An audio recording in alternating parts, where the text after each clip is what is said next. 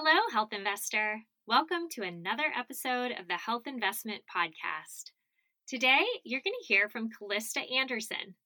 Kallista helps pregnant mamas get ready for their baby by preparing themselves, their space, and their significant other. She does so through her podcast, The New Mom Boss, as well as coaching and her online course, New Mom Prep School. Kallista is a registered nurse, certified lactation counselor, and mom of 3.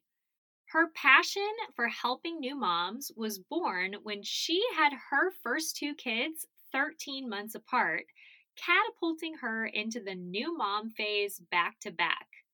It's her mission to make preparing to be a new mom simple and thorough so that women can enter motherhood with confidence and love their postpartum period. In the episode, Kallista shares how to put your home on autopilot, tips for strengthening your relationship pre-baby, a couple registry must-haves, and more. But before we get to the episode, I want to take a minute to share one of my favorite resources with you, thrivemarket.com. I don't know about you, but I used to think that eating healthy meant I had to spend a lot of time and money at the grocery store. That is until I discovered Thrive Market. Thrive is an online grocery shopping platform that's essentially a mix of Costco, Whole Foods, and Amazon.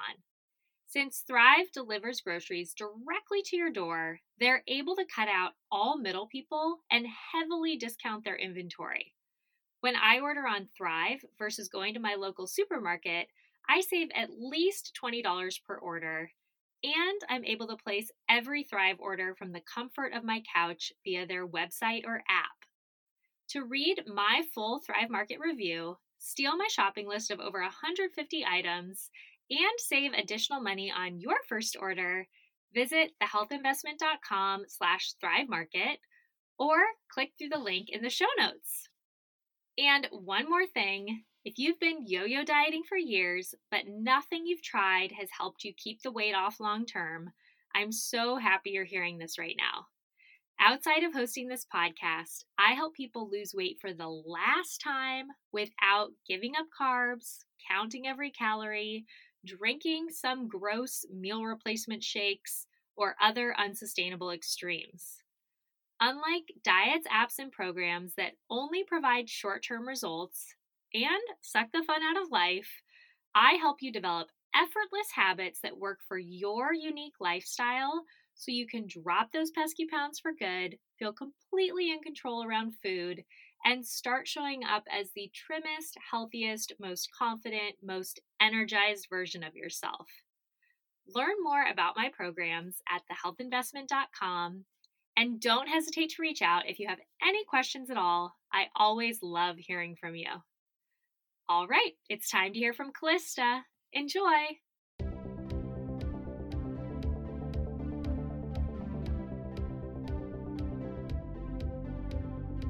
I'm Brooke Simonson, certified nutrition coach and your host of the Health Investment Podcast.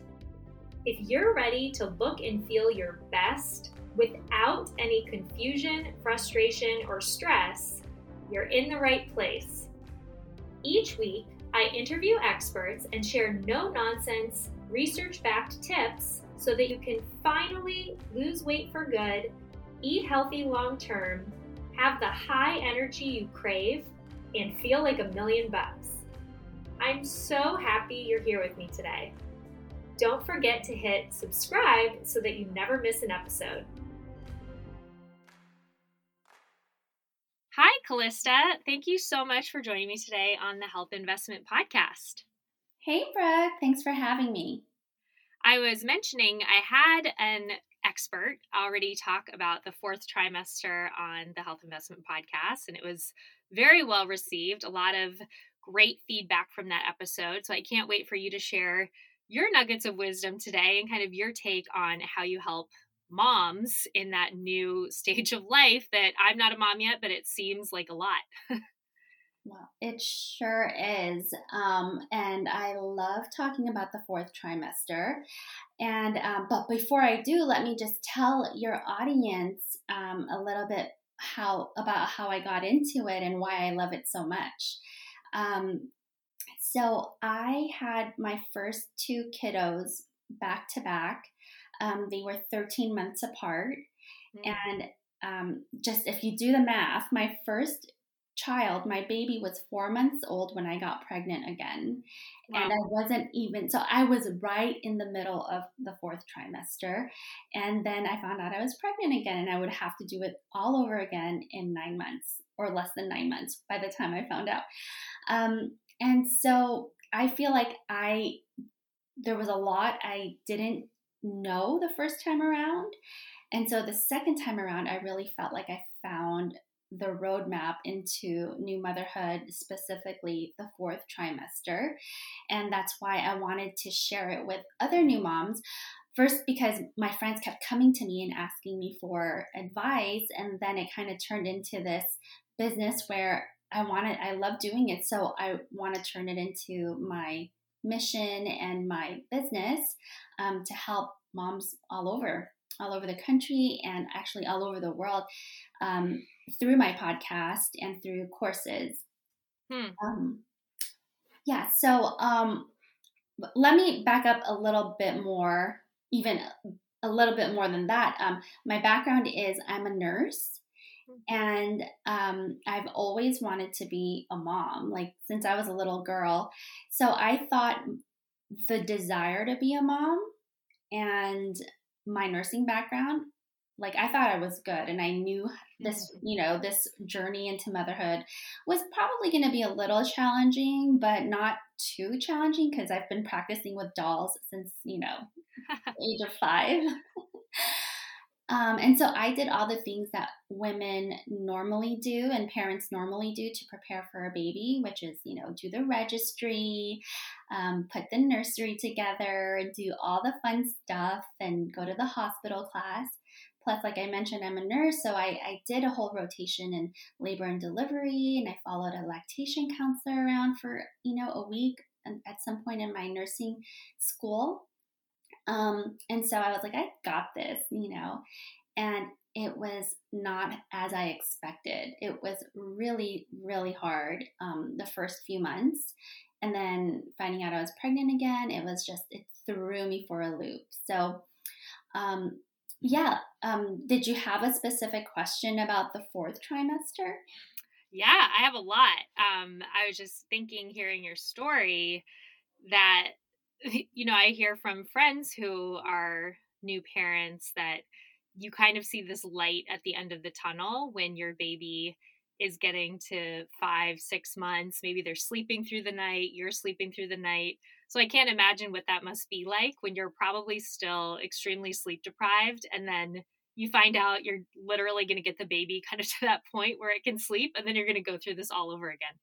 Oh, yes. Oh my gosh. And let me just, a little side story. When I found out I was pregnant again, and I wasn't sleeping, a good amount yet. I mean, it gets a little bit better in the fourth trimester, but it's still not a full night's sleep like pre-baby, right? So I didn't know if I wanted to cry or, be happy.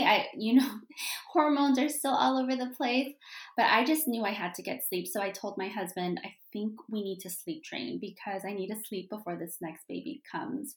And so we did a bunch of research about sleep training, and my husband's a doctor. He's in the medical field too. So he's very familiar with, research and breaking it down and that kind of stuff. So I had him help me and look stuff up, and we found out it would be safe to sleep train.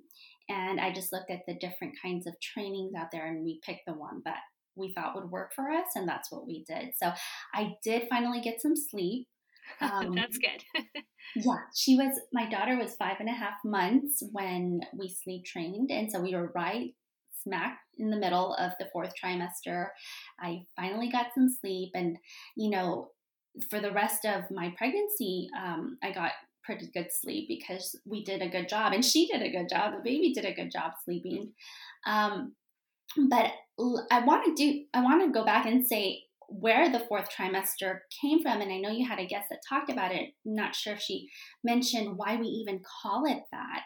The fourth trimester is a term that was coined by Dr. Harvey Karp.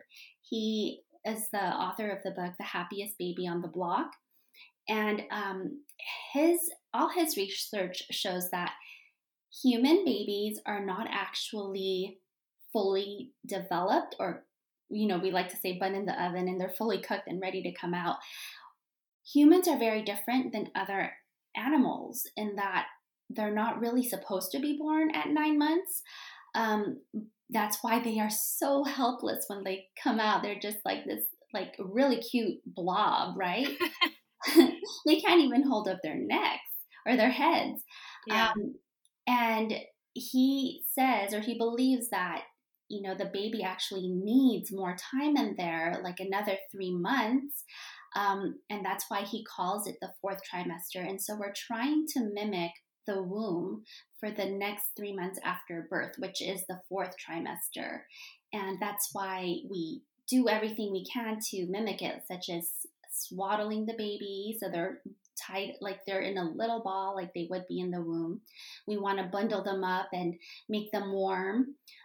They don't like to be hungry, right? Because, well, nobody likes to be hungry, but specifically newborns, because that's the first time they're feeling the hunger pains, because prior to birth, they were being fed through the umbilical cord. And so that stomach hunger is a different feeling. So that is the 4th trimester for the baby. And then for the mom, why is it so important? I think that a lot of people, my friend said it, she said, everybody's so nice to you when you're pregnant. But I think, there's so much care and attention and a baby shower and just, all of these things when you're pregnant. And then maybe even immediately after you have the baby, where the first couple weeks, maybe everybody wants to see it. And I've also heard the challenge that oftentimes when people come to visit, they don't want to do things that are actually helpful. They want to just sit and chat and hold the baby, which is fun, but there's so many other things, that could help a new parent. So why is it so important to have this conversation about the mother's care during the 4th trimester? Yes. And actually the 4th trimester, yes, let's talk about mom, because she is kind of forgotten about after birth. I can't fault anybody, right? The baby is so cute. There's this new family member. Everyone's so excited to meet the baby, hold the baby, all very natural. But the 4th trimester is also very important for mom, because if you just imagine the body took 9 months to grow a baby, birth a baby, and then overnight you're not pregnant and your body is just like contracting, trying to go back to normal. And so there's the whole physical healing part of mom that happens, that starts overnight. And then there's also the difference of care for the mother. When the woman is pregnant, during pregnancy, there's about 20 something visits to the doctor. And then postpartum in the 4th trimester, she gets 1. Really? Yes. 1? It's a broken system here. Yes, there's a 1 postpartum visit at 6 weeks. That is the typical, unless there were complications and you may need to come sooner. But if you had a normal, healthy delivery, vaginal delivery, you get 1 post-op or postpartum visit, and the doctor usually says, oh, everything's healing fine, you're good. And usually they say it's okay to have sex, and I can tell you, you're just like, what? Like, my body is not ready. And every pregnancy is different, but it's kind of this like cookie cutter timeline that we have in our healthcare system, which is really unfortunate. And then that's it. The mom is kind of left to deal with all the newborn stuff and the 4th trimester stuff on her own, which is why I am so passionate about this, is because we have a lot of time before baby arrives to get ready for the things that are really going to help. It's not just the nursery, the Pinterest perfect nursery and all the stuff, the gadgets, which seems to be the main focus for a lot of parents, because we do need the stuff. We need the crib, the car seat, like those are all important. But there's also a lot of things that are unseen that we can prepare for that will really help in the fourth trimester, such as our relationships, the partnership with whether you're married or not, your husband or partner, that really has its own transformation, especially if it's your first baby. That first baby is gonna it really changes the dynamics of the household. And I know intellectually people know that, but once you're in it, you're just kind of like, oh shoot, like what is happening here? Or sometimes it's not even obvious, because we're so busy with the minute to minute things in the postpartum period that we don't realize all the changes until several weeks in, and things are really uncomfortable. There might be a strain in the relationship. There might be, just the household is a mess. Like all these things we may not have thought about. I know I didn't think about that after the baby in the fourth trimester. Yeah. And I'm thinking too, they use sleep deprivation. I mean, it's a torture device, right? I mean, that's how you literally can make people go crazy with depriving them of sleep, not letting them sleep. And then you've thrown two people who are living in a house together into this situation where nobody's sleeping, but you're supposed to be communicating probably more than ever. I mean, I'm sure that's just extremely challenging.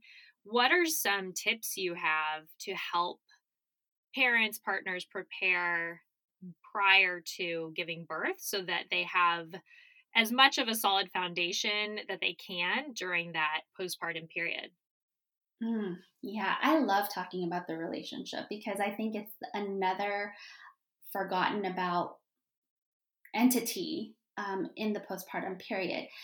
So I said, the mom is kind of put on the back burner, and then even in the farther back burner is the dad, right? And then the relationship, because there's the mom and the dad as individuals, caring for themselves, but there's also their relationship. And we all need to take care of ourselves, but we also need to take care of our relationship because it takes two. And so one thing I love to tell moms to be and to talk to their partners about their relationship before the baby arrives. So two things are my top two tips for relationships is one, start talking about what might change. You may not know exactly all the things that are going to change, but just imagine, like sit down and think about, what are the things that normally go on in your house that's probably not going to be the same. Just the routines and the responsibilities of each person doing whatever task or chore, because mom's going to be out of commission for a good several weeks. And then, getting people to help with certain things in the house. So, I mean, that's a whole nother thing I like to talk about is preparing the home. But as far as the relationship, talking about it is step one, not waiting until the baby is here and things are actually changing to point it out, because like we mentioned, the sleep deprivation, like that will just drive each of us crazy. And so why not talk about these things while we're not sleep deprived and we have our sanity? So that's one, just the communication needs to start earlier and talk about things that we imagine might be different. And then second is love languages. This is such a big key to relationships, I believe. It's where a lot of miscommunication happens. Are you familiar with the love languages? I am, yeah. There's 5, right? Or maybe did they add a 6th one? Or I know there's 5. There are 5. That's the original love language, the 5 love languages by Gary Chapman. And so for those of you who aren't familiar, Gary Chapman wrote a book and he says there's 5 love languages and we like to receive love in a certain way. And that's how we can identify someone as showing us love. And it's so important to know our partner's love language and our own love language so that we can see if they are giving us the love. They may be giving us love, but we don't see it because that's not our preferred love language. So let me just, if I can remember off the top of my head, the 5 love languages are physical touch, acts of service, words of affirmation, receiving gifts, and quality time. Quality time. Yes, yeah. Exactly. And so, like, my love language is physical touch, and my husband's is words of affirmation. So he may shower me with words of affirmation, but I may not receive it because I'm looking for that physical touch. And I didn't know this until we, each took the test or the quiz. And so now that we know each other's love languages, like, we can better show each other our love. And the flip side of that is, like I mentioned, mine is physical touch. So I might be giving my husband a lot of physical touch love language, but he may not recognize, hey, I'm giving you some love right now, because he's looking for the words of affirmation. And so the way we want to receive love is not the way, it might be the way we are actually giving love too, and we're not recognizing it. Yeah, I think that's such a good point. My husband and I figured that out too. And I'm just thinking, once also a little bit goes a long way. So I'm sure that's absolutely critical when you don't have much time to spend together and all the focus is on a new baby, that just, if you can give a little bit, or he can give you a little bit of physical touch versus trying to give you all of the other things and none of those working, I'm sure the physical touch goes so much further. Yes, and these are little things, right? It's not a whole, like, oh, you have to wine and dine me, unless that's your love language. But these things take like 5 seconds, right? Like a little, a little hug, a short hug, or just touch my shoulder as you pass by. Like, that just shows me support and love. And so that is so helpful in the postpartum period. And there's actually a free app called the Nudge app, and it's by Gary Chapman's company. There's the quiz in there if you don't already know your love language. And then it also has you send it to your partner, and then it has each of your profiles in there. And then you can set up nudges to remind you to give your partner some their specific love language, which is nice. Oh, that's cool. Yeah. Because again, it might not come naturally to you unless you both have the same love language. But I have yet to meet a couple that does. I think the majority of us are kind of mismatched, and maybe it's that idea of opposites attract. But I know my husband and we don't share the same one. So just that nudge could be helpful to remind me, show love in the way that he appreciates it. Right. And what I like about that app is it breaks down your percentage. So, like, my husband is words of affirmation, but a close second is gifts, which I would have never guessed, because he doesn't seem like a gift type of guy. But that was really, that was a little surprising. And I think too, let's say if you're a new mom and yours is acts of service, then how far something like your partner unloading the dishwasher or folding the clothes, something like that could go such a long way. I know some women say, just if you could just do one thing in the kitchen or one thing around the house, that would be the literal best for me. And I'm sure, especially if that's your love language. Yeah. I mean, new moms need acts of services, period. But that's like 2 for 1 if that's your love language too. Yeah, for sure. You mentioned the home, and I know that you help people, you say, put their home on autopilot. And I'm really curious about that because that sounds amazing. How do you put your home on autopilot? Yes. So before everything, I love to tell moms to be or parents to be is like, do this before the baby arrives. Of course, you can do it when the baby is here, but it'll be more difficult. So putting your home on autopilot looks like taking an inventory of all the things that normally happen in your home, all the tasks and chores like grocery shopping, taking the trash out, paying the bills, these kinds of things. And so you take an inventory and you cut out what you can cut out, delegate what you can delegate, or, put a pause on something that you don't really need right away, or, um, paint, like a subset of this would be like your bills, like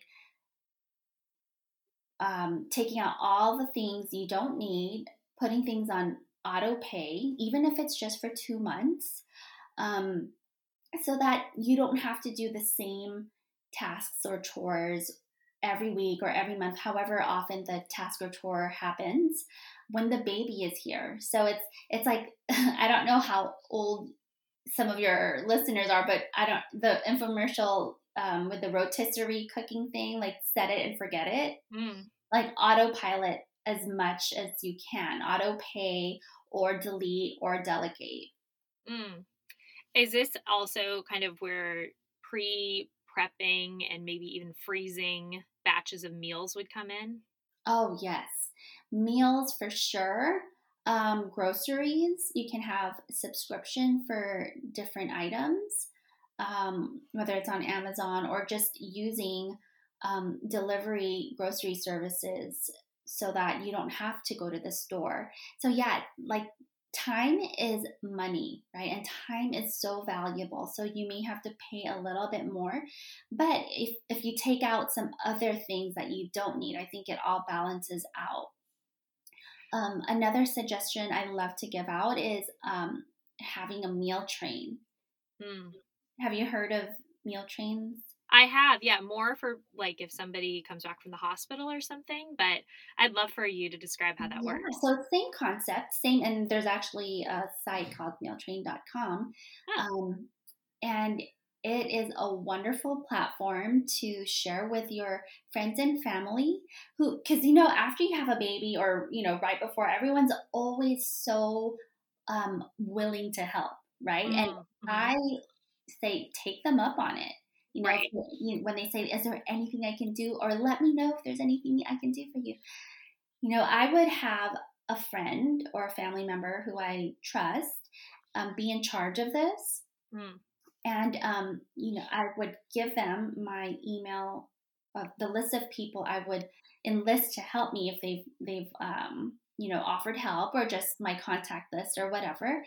And the person in charge can email the group through mealtrain.com or another platform just like it. Um, and yeah, it'll ask for the dates available or when you Hmm. want your meals, and people will just take turns bringing you a meal, or they can also send you a gift card for that date, Mm. and you could just order delivery. That's cool. I was wondering as you were talking about setting the home up for autopilot. I know you also mentioned registries, right? People will have a baby shower and people give a lot of tangible items. But I know for my husband and me, when we got married, we lived in New York City and we had no space for anything in our kitchen. And we also are pretty minimalistic when it comes to a lot of the things we keep in our home. So we registered on a site called Honey Fund, and people just gave money that went to our honeymoon or to a future home. And it was just kind of this big lump sum that you could use however you wanted. Is that something that's available on these apps? I know I've given people an Amazon gift card before, but do they have registries now where you could contribute maybe to if somebody wants to hire somebody to clean their home? Can you give maybe $100 towards that fund or things like that? Um, I'm sure there is. I can't think of one right off the top of my head. But another thing a lot of sites do offer is for the big ticket items.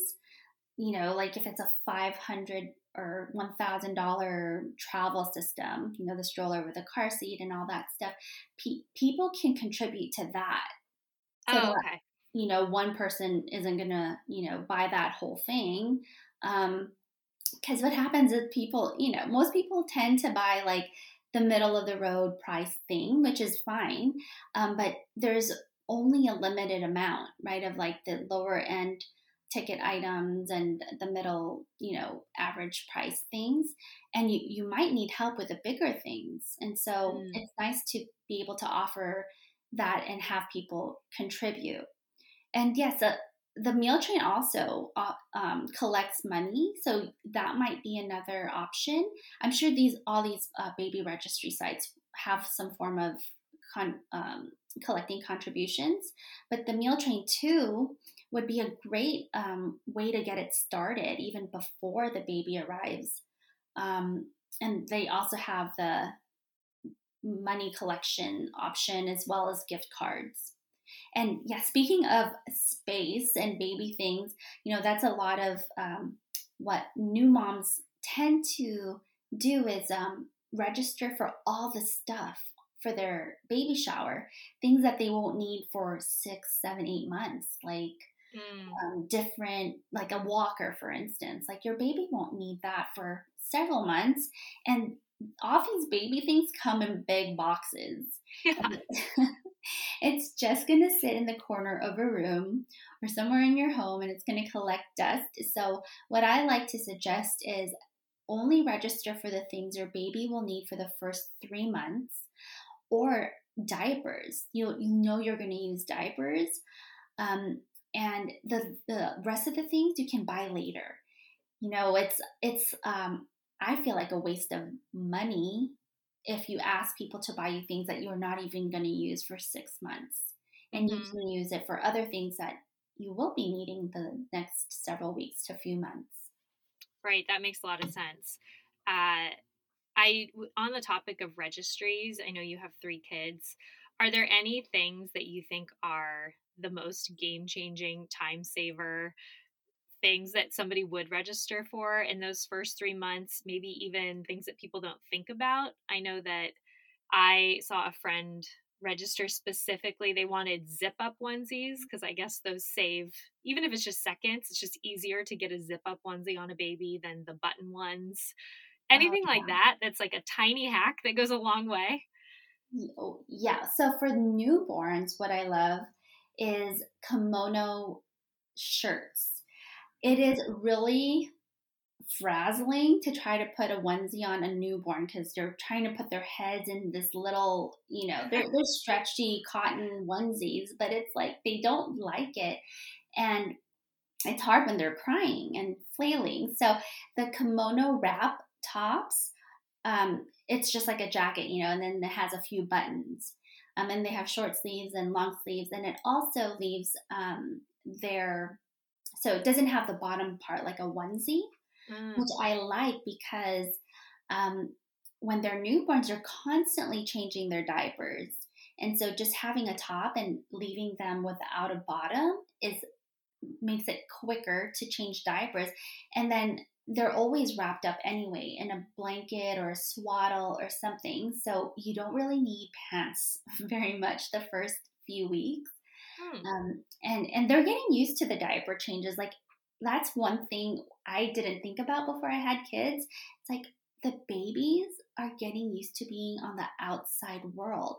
They didn't know what air felt like until they were out here. They were in amniotic fluid and they were warm and just like they didn't, it's just a different feeling having a little air or wind blown on you.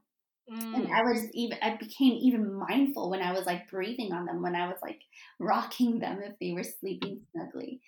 Just like these weird things that I was like, oh my God, I never thought about this. But yeah, so even a diaper is a new feeling for them because they weren't pooping and peeing really, like in utero. I mean, they were peeing, but it's like they were always in liquid, so that doesn't feel any different. Right. But once you start wearing a diaper, just like that cold feeling, it's really uncomfortable and they hate it. Yeah, they do. That's a great one. I think one of my friends had a lot of those little kimono tops and I didn't understand the utility of them, but that's a great idea. Are there any other gadgets, or I know there's so many gadgets, but any ones that you would say? I love the simple ones. I really love, there's always like super new, high tech, expensive gadgets, but mine are the simple, cheap ones. Like another favorite product of mine is the Haka pump. And it's just this like silicone bottle shaped looking thing that you put on your breast. So it's silicone, so you squeeze it a little bit and then it creates this suction as you put it on your breast. So when you're breastfeeding on one side, what naturally happens is even though you're breastfeeding on one side, there will be a little bit of leakage on the opposite side. And with my first two babies, I would just put a breast pad to catch the leakage. But then they came up with this Haka pump. This is like my third baby. And so I started using that, and it caught all the leakage from the opposite breast. And I was able to create a stash of breast milk even before I started pumping. Because I was breastfeeding exclusively and not pumping for several weeks. And that's one of the things moms aim to gather is or create is a freezer full of breast milk, so that when they go back to work or when they start going out and leaving baby at home, there's plenty of milk available, and you don't have to worry about when or how much the baby has left at home to feed on. That's so smart. I know I've heard breast milk referred to as liquid gold, so you never want to spill it or waste it, right? Yes, I've spilled a couple times, and it was like you do really want to cry. Yeah, I'm sure you do. And maybe you even do cry because, again, you're just a bundle of emotions, right? Right. I know you talk about the 5th trimester, and I've never heard that. What is that? Yeah. So the 5th trimester happens right after the 4th, just like the order of the numbers.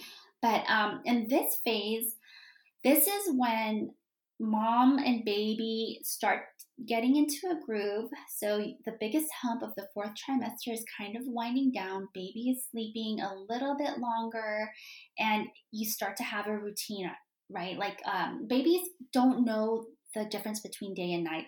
And it's not until like 8 weeks old and on they start to catch on the day and night cycles. And so there's practicing of that up to 12 weeks. And then after that you enter this 5th trimester where things settle down. This is when moms usually go back to work. And so preparing for that is another milestone that you kind of transition into. And pumping has a lot to do with that. So just kind of like the new, I don't want to say new normal, because the normal, quote unquote, phases are so fast. Like you're in a new normal, and then a new normal, then the next thing, and the next thing. Like the first year is such a roller coaster. A really fun roller coaster. But it's just up and down. And then the light at the end of the tunnel would probably be after the 5th trimester, in my opinion, just because by that time, now you're kind of in the groove of like back to your normal pre-baby thing. So if mom is going back to work, juggling the whole work and home life is the next hurdle. And then by the end of that, you kind of have a good sense of things, and you're getting the hang of things.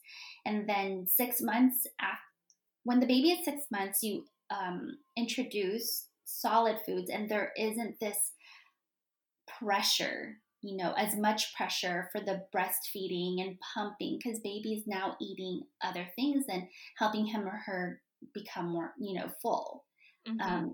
And so, yeah, the 5th trimester is kind of that transition into new mom life. Yeah, that makes a lot of sense. What if a mom is listening to this and you have so many great ideas, but she doesn't have a lot of time to prepare? What should she focus on? So one of the things I harp about all the time is moms don't get enough help. And so if you don't know where to start with getting the support. I think it's kind of unfortunate that it's a good thing, but I think it bleeds over to motherhood, which it's not good for motherhood. The whole, like, I'm a superwoman, I can do it all. Like, I'm a career woman. I have all these achievements. I've worked so hard to get to this point, and I did it all by myself, or I did a lot of it by myself. In motherhood, it's the complete opposite. You want a village. babies were not meant to be raised alone. So you need to look for the people that are going to support you. And that is the strength, asking for help and using the help is actually a really courageous, brave thing to do, and not trying to do everything by yourself, because you don't have to prove yourself, right? Like you need to help yourself so that you can help your baby. And the more help you have ahead of time, the better off you'll be in your 4th trimester and your 5th trimester. So if you don't have a lot of time to prepare, focus on the things that are going to help you in the 4th trimester, which is, a certified lactation counselor, a physical therapist that specializes in pelvic floor therapy, because that's another thing that a lot of women overlook because we don't know. I mean, I didn't know. There's a lot that happens in our pelvic floor that can, just make things harder to heal postpartum. And finding a community, finding other mom friends if you don't have very many. Moms with similar age babies, because they're going through it with you.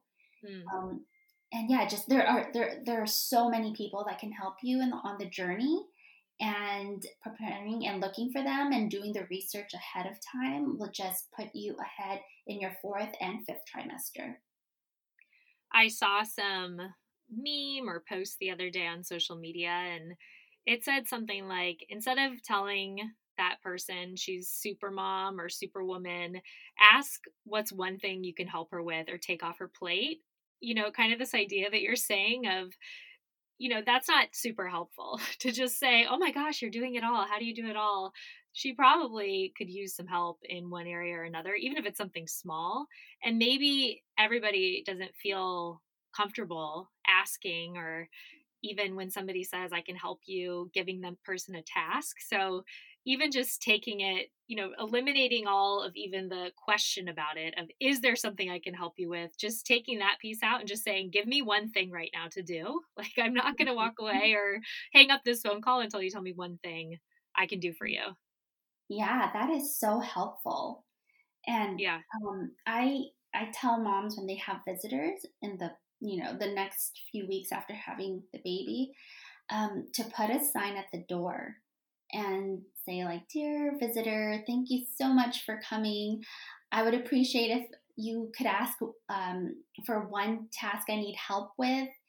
And also to keep, although I know we're going to have a great time together, please help me remember to limit our visit to whatever you can do, 1 hour. I think 1 hour is good, for someone to come over and do one thing and keep you company, let you take a shower, and then end the visit. Because I'm guilty of this. I would do this too. When I had a visitor, I would get into conversation, and you're just craving adult conversation. So you just get into long, talks, and time flies. And before you know it, you're exhausted, and you didn't expect to be that exhausted or to become that exhausted. And then you're kind of off your routines, and it just, it would be a more meaningful visit and valuable visit if it was limited and helpful. Kind of quality over quantity type of thing. Exactly. And, and a little note at the door, because I will forget, or I may not want to say it. I won't say, like, I don't want to delegate something to a visitor, but having that note there I won't forget it. And plus I don't have to say it. Yeah. No, that's a great idea. I'm so grateful for everything that you've shared with my audience today and me. I've learned a lot. But I would love for you to answer the final question I ask each of my guests, which is, in your opinion, what does it mean to make the health investment? I love the name of your podcast. Oh, thanks. Yes. I think health is so important, and there are so many different layers of health, right? And my passion is pregnancy and postpartum, and that plays a big part of our health. So the time it takes to prepare for a baby will be your biggest investment. So don't worry about the stuff. Worry about you and the help you can get for your postpartum period. And that will be honestly the biggest investment for your mental health, your sanity, your physical health, just returning to your pre-baby. And I'm not even talking about weight or fitness. It's just feeling like you're yourself again.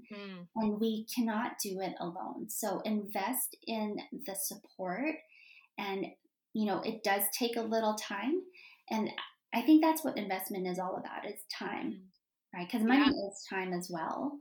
Yeah, and for so sure. Yeah. Where can listeners follow and find you? I know you mentioned you work with people outside of your podcast. So where can they find all of that good stuff and your resources? Oh, thanks for asking. So you can follow me on Instagram at New Mom Boss. And then I also have my podcast, the New Mom Boss Podcast. And I have courses, and I also work with pregnant mamas one-on-one. But Instagram and my podcast are the best places to find me. I was just thinking too, speaking of registries, what a cool gift to get a mom that would be unique and something she's not expecting at her baby shower. One of your courses to help kind of guide her through this period. Yeah, definitely. It's not expected. And that is one of the things I am trying to change in the world, is the way we prepare for babies. In my intro and my podcast, I say that we prepare for our weddings, most women, Yes. 1 year in advance. But then we prepare for our babies, just a few months or weeks before we have them. And it's usually just the baby shower and the hospital class for this most important role of your life and the most impactful job you'll ever have, and that's being a mom. Wow. Well, thank you so much for everything you shared today, Kallista, and I'm looking forward to staying connected. Thank you so much, Brooke. Thanks for having me. I appreciate it. Well, that's all for today. Thanks again for joining me here on the Health Investment Podcast. I'm so grateful for each and every one of my listeners. On your way out, remember to hit subscribe so that you never miss an episode. See you next week. All content in this podcast was created for general informational purposes only by a non-physician. None of the content should serve as a substitute for professional medical advice, treatment, or diagnosis. Always consult a qualified health provider with any questions regarding a medical condition and before making changes to your diet, lifestyle, and/or exercise programs. Do not disregard any professional medical advice you have received or postpone seeking such advice because of something you heard on this podcast.